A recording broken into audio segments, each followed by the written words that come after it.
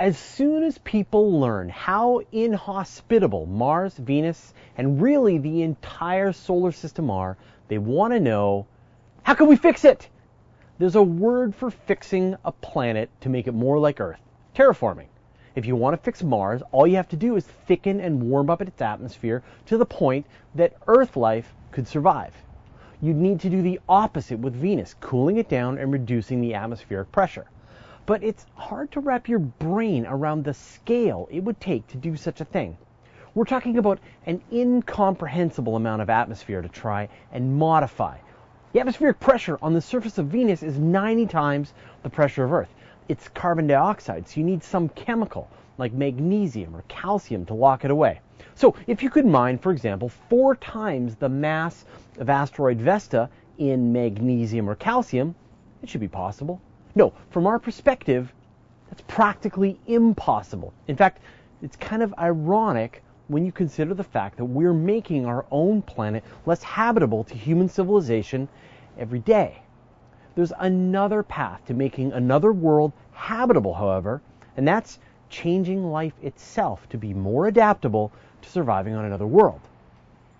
Instead of terraforming a planet, what if we terraformed ourselves?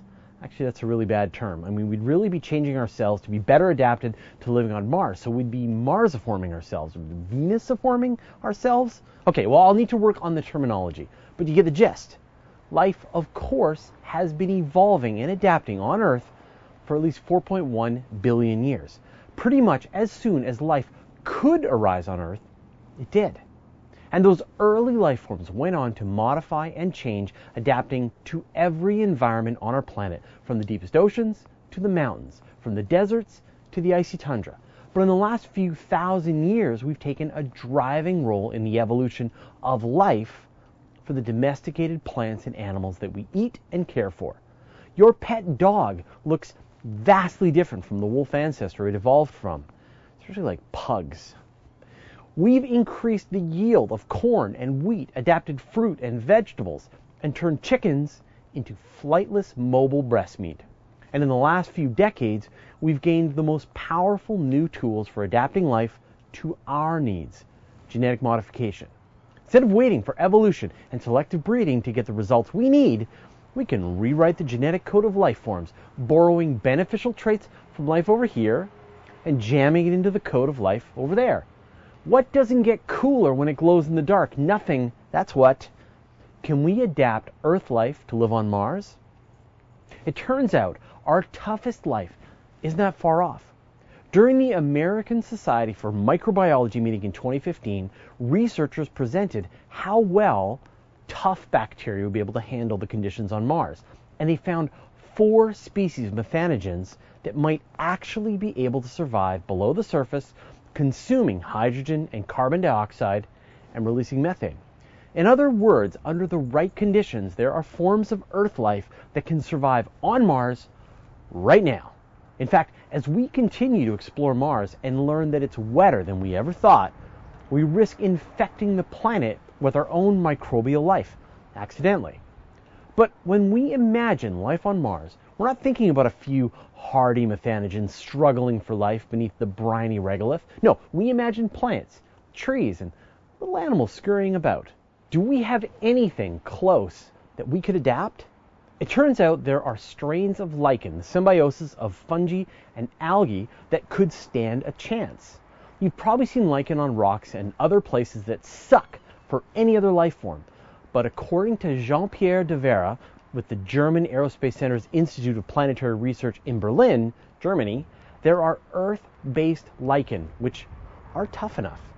They put lichen into a test environment that simulated the surface of Mars: low atmospheric pressure, carbon dioxide atmosphere, freezing cold temperatures, and high radiation. But the only things they couldn't simulate were galactic radiation and low gravity. In the harshest conditions, the lichen was barely able to hang on and survive. But in milder Mars conditions, protected within rock cracks, the lichen continued to carry out its regular photosynthesis. It seems that lichen, too, is ready to go to Mars. Now, methanogens and hardy lichen don't make for the most thrilling forest canopy, and in a second, I'm going to talk about what we can do to tweak life to survive and thrive on Mars. But first, I'd like to thank Zach Kanzler, Jeremy Payne, James Graver, Mike Jansen, and the rest of our 709 patrons for their generous support. If you love what we're doing and you want to help out, head over to patreon.com/universetoday. If our current life isn't going to get the job done, well, then we're just going to need to adapt it ourselves, just like we've done in the past with breeding and more recently with rewriting the DNA itself. Without dramatically changing the environment of Mars to thicken its atmosphere and boost its temperatures, it's inconceivable to think that we'll ever adapt anything more complex than bacteria or lichen to survive outside on Mars. But those give us a toehold, and other techniques can improve the environment. It's possible to take incremental steps in that direction. Even within the protected environments of Martian colonies, our current plants and animals probably aren't up to the task. The regolith on Mars, for example, contains toxic perchlorates that would kill any Earth-based plants that would try to grow in it. There are Earth-based life forms that love perchlorates, and it should be possible to create organisms that will strip this toxin out of the regolith and turn it into something useful, like rocket fuel. Earth-based plants and animals evolved in a 24-hour daily cycle, but a day on Mars is 40 minutes longer than an Earth day. So we could grow plants with artificial light, but if we want to use natural Martian light, we might need to do a little adaptation. Perhaps the biggest risk we face to living on Mars, the one that our technology really can't help us with, is the lower gravity. We don't know if living in 38% gravity for generations is going to be good for us. We know we can run around on the surface for a few years, but can pregnancy carry to term in this lower gravity? We just don't know. In order to find out safely, we'll need to create rotating space station colonies where we vary the artificial gravity and see what happens with animals over multiple generations with lower gravity. If there are health problems, we can take the results of these experiments and modify genetic code to have better adaptation to the environment. And since humans are animals too, the lessons we learn will help us adapt ourselves to be better prepared to survive on Mars forever. Now, here's a link to an awesome video from Kyrgyzstan about the state of genetic engineering and the amazing technology that's just around the corner. So watch that.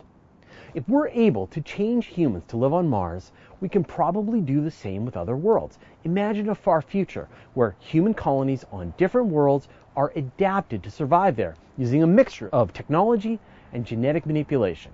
This will be both good and bad. On the good side, human colonies will be able to survive over many generations. On the bad side, they might never be able to live anywhere else in the solar system without going through the whole adaptation process again. Would you be willing to change your body permanently to be better adapted to live on another world? Let me know your thoughts in the comments. In our next episode, we talk about one of the worst solar storms ever, the Carrington event. What would happen today if a storm of that magnitude hit the Earth? Now, here's a playlist of videos all about terraforming, from Mars all the way to, yes, black holes. Does that sound crazy? It is crazy and not recommended, and probably not even possible, but fun to think about. Watch right now. There are strains of lichen, the symbiosis of fungi and algae. Oh,